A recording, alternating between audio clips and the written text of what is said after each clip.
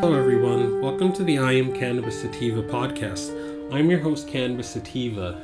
If you're currently a medical marijuana patient and want to tell your story and be featured on the podcast, feel free to email me at iamcannabissativa@gmail.com. Feel free to hit me up on Instagram at iamcannabissativa. Feel free to check out our official Twitter account at IC Sativa Podcast. You can also check out and subscribe to our podcast on Anchor FM, iTunes, Stitcher, the Google Play Music Store, Pocket Casts, and other platforms like it. Please rate and review us on iTunes, as rating and reviewing us will bump up the pod on their algorithm and put this podcast in front of even more eyeballs and spread this project throughout the United States and hopefully the entire planet. If you like what we are doing, please become a Patreon and support us. We plan on doing big things with our humble little projects, such as going to trade shows, visiting other MMJ or recreational states, doing on-field work. By supporting us, it helps us to keep the lights on, pay rent, pay for hosting and equipment, and travel. You can do this by going to anchor.fm/IamCannabisSativa/podcast/support. Happy 420, everyone. It's 420 as of the time of this recording, and I hope you're having a very good one. As you can tell by the sound of my voice, I've already started indulging. I'm feeling pretty good. I just had a Animal Mints blunt right now to start off 420, and I'm probably gonna roll another one when it gets closer to actual 420. As of the time of the recording right now, it's about 1:19 p.m. So that's exactly another 3 hours. I'll roll that blunt in 3 hours.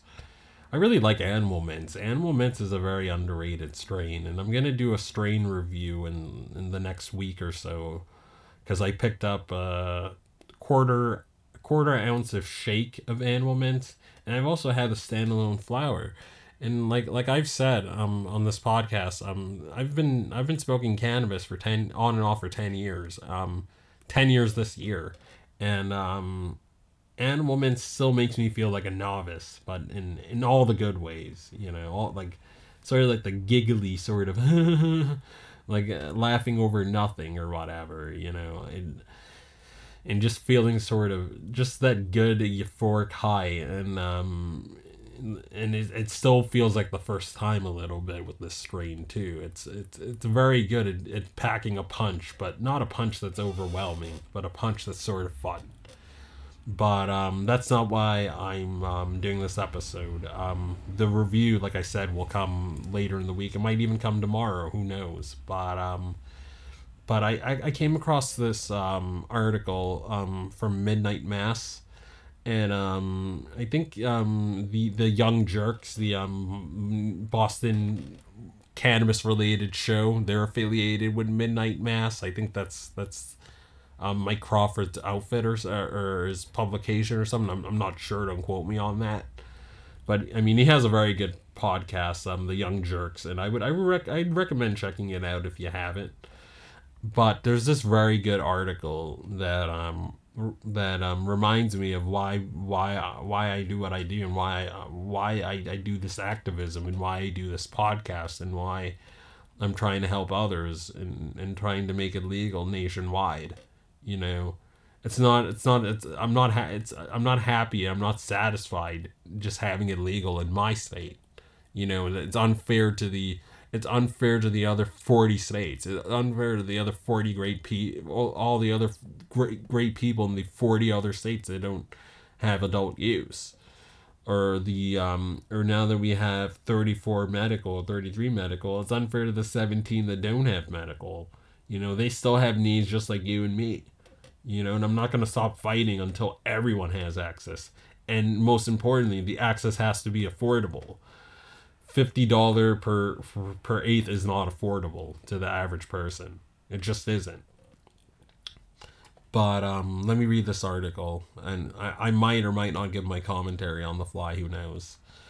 So it's for Midnight Mass, and it's bust, harm, homebound patients, an interview with the founder of Massachusetts Patients for Home Delivery. I'm not being like paid or being told to endorse them or anything. I just came across this article and I just felt it cut across some very important topics, so I'm gonna read it. Grant Smith of Belmont, Massachusetts, is a disabled patient advocate with a unique perspective on the value that unlicensed cannabis delivery services offer homebound patients.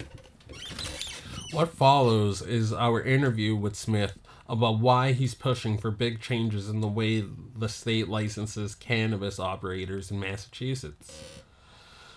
What medical conditions do you use medical cannabis for? I fell seriously disabled in May of 2014 due to complications following surgery. Sadly, my condition is causing my throat to collapse, which in turn affects nerves that run into my face and eye. I use cannabis in combination with other medications to help alleviate the agonizing facial neuralgia, which would otherwise leave me in tears nearly every waking moment of my life. Through the use of cannabis, I've managed to reduce my daily dose of narcotic pain medication by over 30%. Beyond those issues, I also have bleeding disorder, which in the absence of cannabis would require treatment with steroids and other harmful medications. Wow. Couldn't imagine dealing with that. You know, I cry uncle when my gout and my arthritis flare up, and I can't really, like, I don't want to, like, leave my bed. I mean, I could leave my bed, but it's very uncomfortable. You know, I cry uncle and I'm like, it's like I can't do shit. But this guy has it so much worse, you know. It really puts things in perspective, you know. You know, in regards to what people are dealing with. You just found a new patient organization. I founded the Massachusetts Patients for Home Delivery, MPHD, as a way to give voice to homebound/disabled cannabis patients and consumers who rely on small local companies and cannabis caregivers to obtain cannabis at a reasonable price. Sadly, many people who are disabled are on a fixed income, and the prices charged by brick and mortar dispensaries, due to the complex nature of regulations needed to open such an establishment, can oftentimes amount to as much as 40 to 50% of their monthly SSDI stipends. Again, this is why I do this podcast. And I'm probably going to offend some people saying this. I don't really give a fuck about upper middle class people that could buy $200 ounces every week. Like, that's not the majority of people in the United States. You know, many people are, you know, like I read this statistic on one of my favorite like politics podcasts. Like, it's a statistic, some like 50 or 60% of people don't have $400 can't cover a $400 emergency, you know, and that really puts in perspective what the problems of wealth and income inequality, and the fact that, you know, a lot of people are paycheck to paycheck and can't, you know, don't have a lot of money to spend on getting a medical marijuana card when they're trying to raise their child or their children, or they're in a high cost of living state or whatever, and 60% of their paycheck goes to rent, and, you know, and then the rest of their paycheck goes to gas and, you know, groceries and maybe seeing a movie with some friends once or twice a month. And then that usually leaves very little left for a lot of people, you know. I mean, the people, like, and I want to quote, I'm going to paraphrase, you should follow him on Twitter if you haven't already. I'm going to paraphrase Dr. Carl Hart. No, not Dr. Carl Hart, I'm mixing up. But he's also medical, he's also a marijuana and psychiatrist and doctor as well, but I'm gonna paraphrase Dr. Mike Hart. He's a doctor on Twitter, and he's very pro cannabis, and he's very, very smart, and he posts a lot of good motivational and uplifting things on Twitter. But let me paraphrase what he once said. He says that most often cannabis, the people that need cannabis the most are of low income and don't have a lot of money, and it's really unfortunate because they're the ones that would benefit from cannabis the most. And cannabis should be available to everyone who could positively benefit from it. And I sort of responded to that tweet saying that cannabis shouldn't just be for people who make the right amount of income, or people who have who it shouldn't just only be for property owners and for people with the right jobs that don't drug test. And he ended up liking my tweet. But I digress. Let me continue reading. For this reason, homebound and disabled patients have long gravitated towards smaller caregiver services and other mom and pop delivery operations due to their ability to offer their medication at a reasonable price point, closer to 25% of one's monthly SSDI income. However, in spite of the wonderful service that these companies provide to those of us who are homebound, there are some who view such services as a threat to their profits, including some dispensary owners.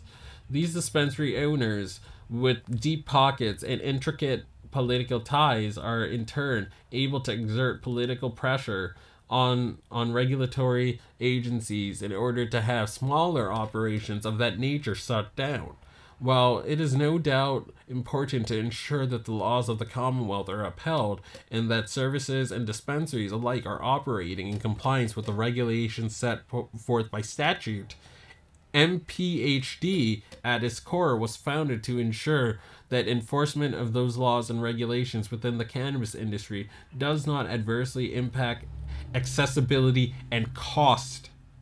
Let me repeat that. Accessibility and cost for those in our society who are most vulnerable due to their physical and mental limitations, and also their lack of voice in the political process.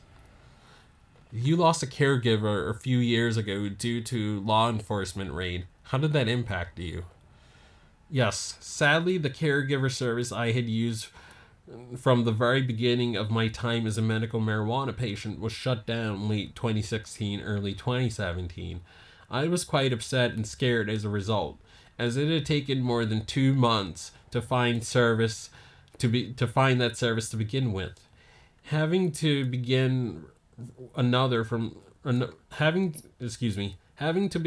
search for a caregiver while dealing with the flare-up in my symptoms was both terrifying and agonizing, as I worried I would not be able to find another person willing to assist me with low-cost medication that was tested for impurities.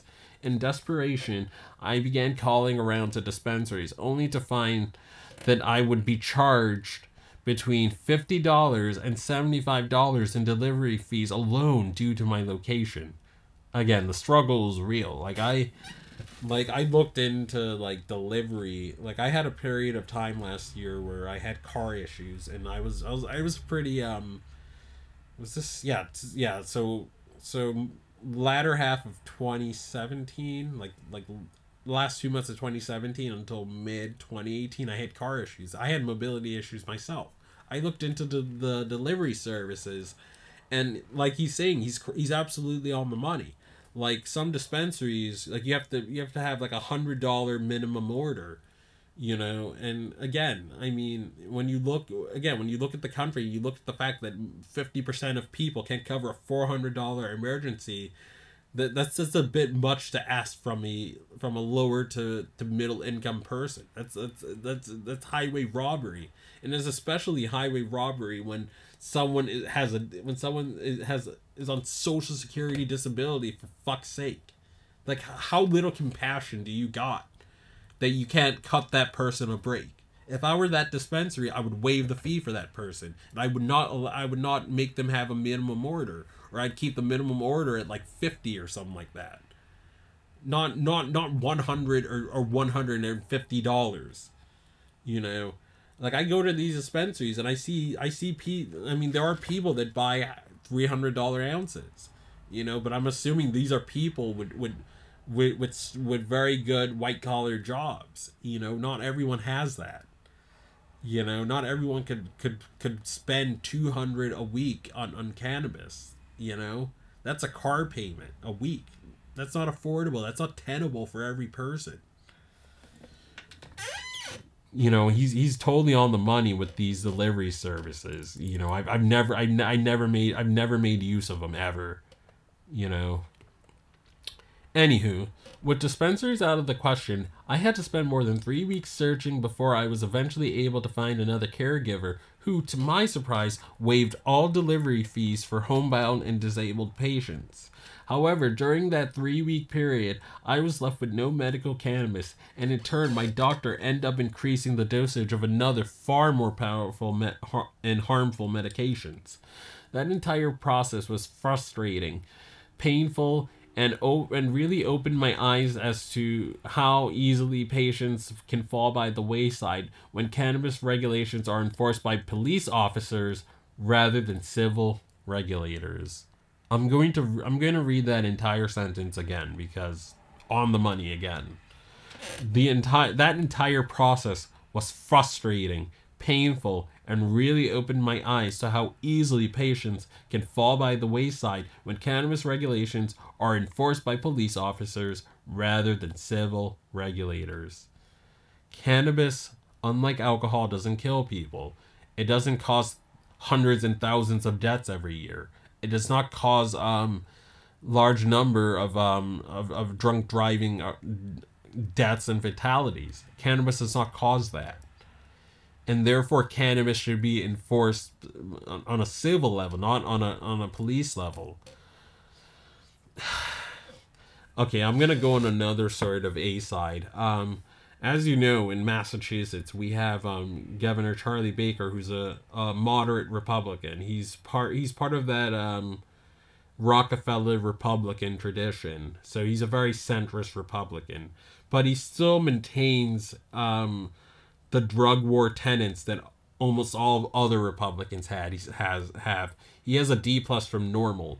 And I remember when I first became a medical marijuana patient in 2017, Allbud used to have a lot of gray market and dealers and caregivers, and I had one that I used for a little bit, but Baker, being such a reefer madness guy, did raids like this guy was talking about, and all those things went by the wayside, and the only things that were left pretty much were you going to the dispensaries. So the dispensaries are kind of like a cartel here, you know, because we're so heavy-handed with our black market in Massachusetts, it seems. And, you know, unlike in California, where, you know, they had a very unregulated medical for 20 years and they had a thriving black market. So you didn't really have to be a patient to sort of get good marijuana that can help your symptoms. You know, you didn't have to get the card if you didn't want to. It was... Or if you did have a card, you had an abundance of caregivers because it was so loosely regulated and laissez-faire. But in Massachusetts, it's the polar opposite. They stomped out the black market as much as they humanly could, and I mean there's still a good black market, but they stomped out a lot of delivery services that this guy that Grant is talking about. I remember when they started doing that, so. I mean, I can track this timeline perfectly because that lines up to my timeline of using a caregiver and then all of a sudden seeing the caregivers being gone. So let me finish. Why do you think or what do you think about the State House bill that aims to create a new cannabis law enforcement task force? For the reasons I had been discussing above, the potential negative impact on accessibility for homebound and disabled patients who rely on smaller cannabis delivery services, I have serious concerns about the task force bill that's currently being proposed by Senator Michael Moore. Name and shame both of them. Name and shame both of them. They need to be infamous.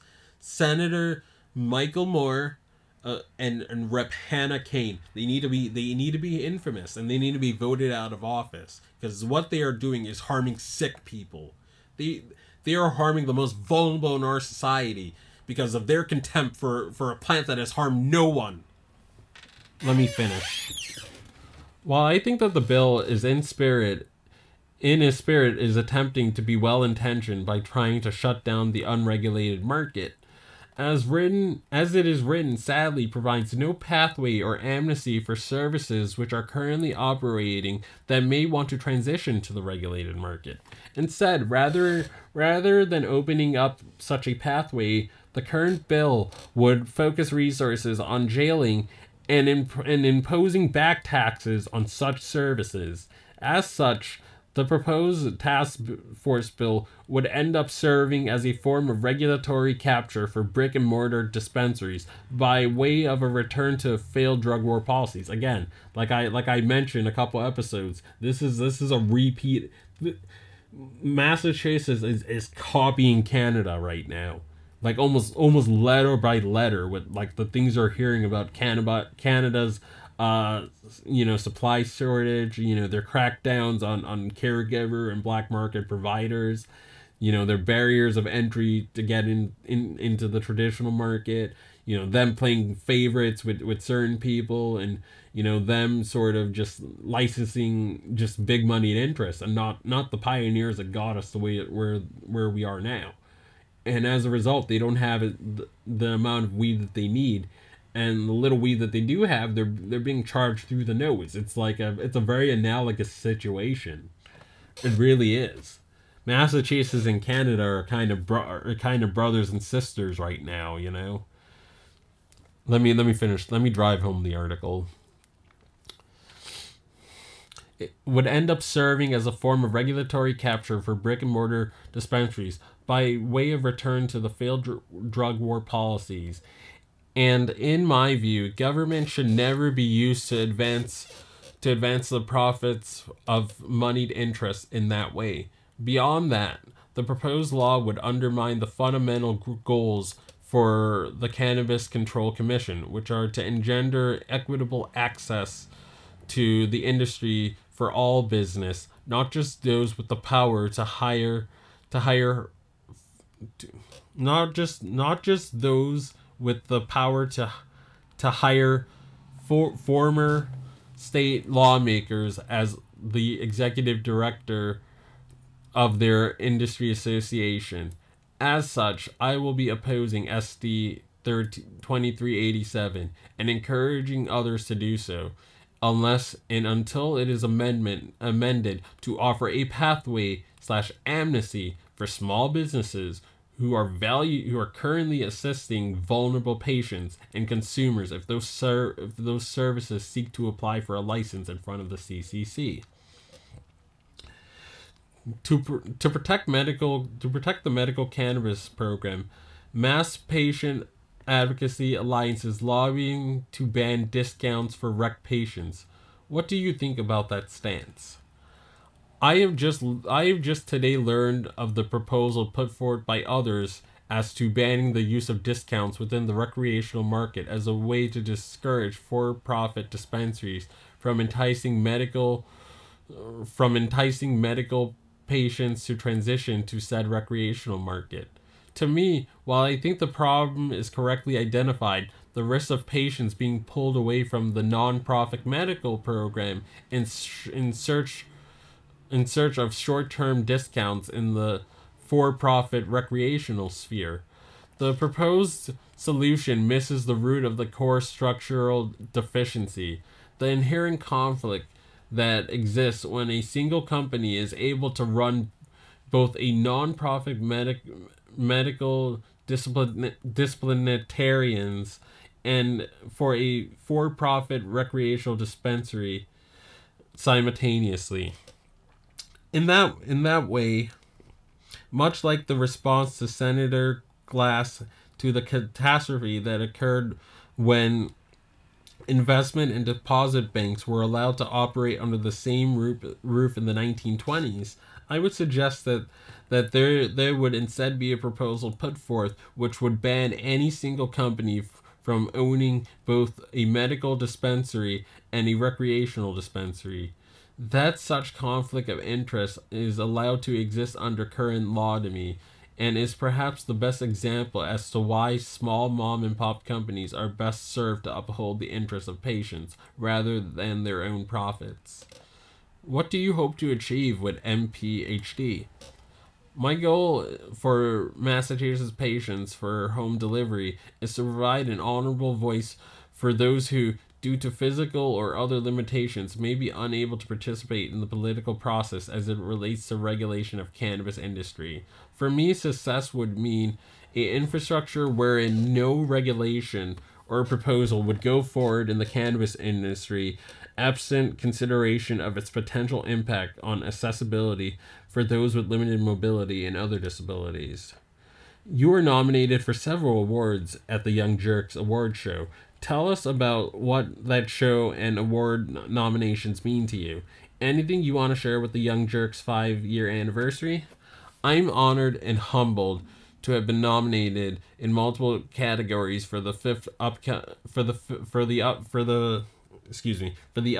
5th anniversary gala for the Young Jerks on April the 27th on the Downroad Beer Company, to be listed alongside individuals who I consider to be heroes within the world of cannabis activism by a show I consider to be the premier source of information about the industry in Massachusetts, leaves me nearly speechless.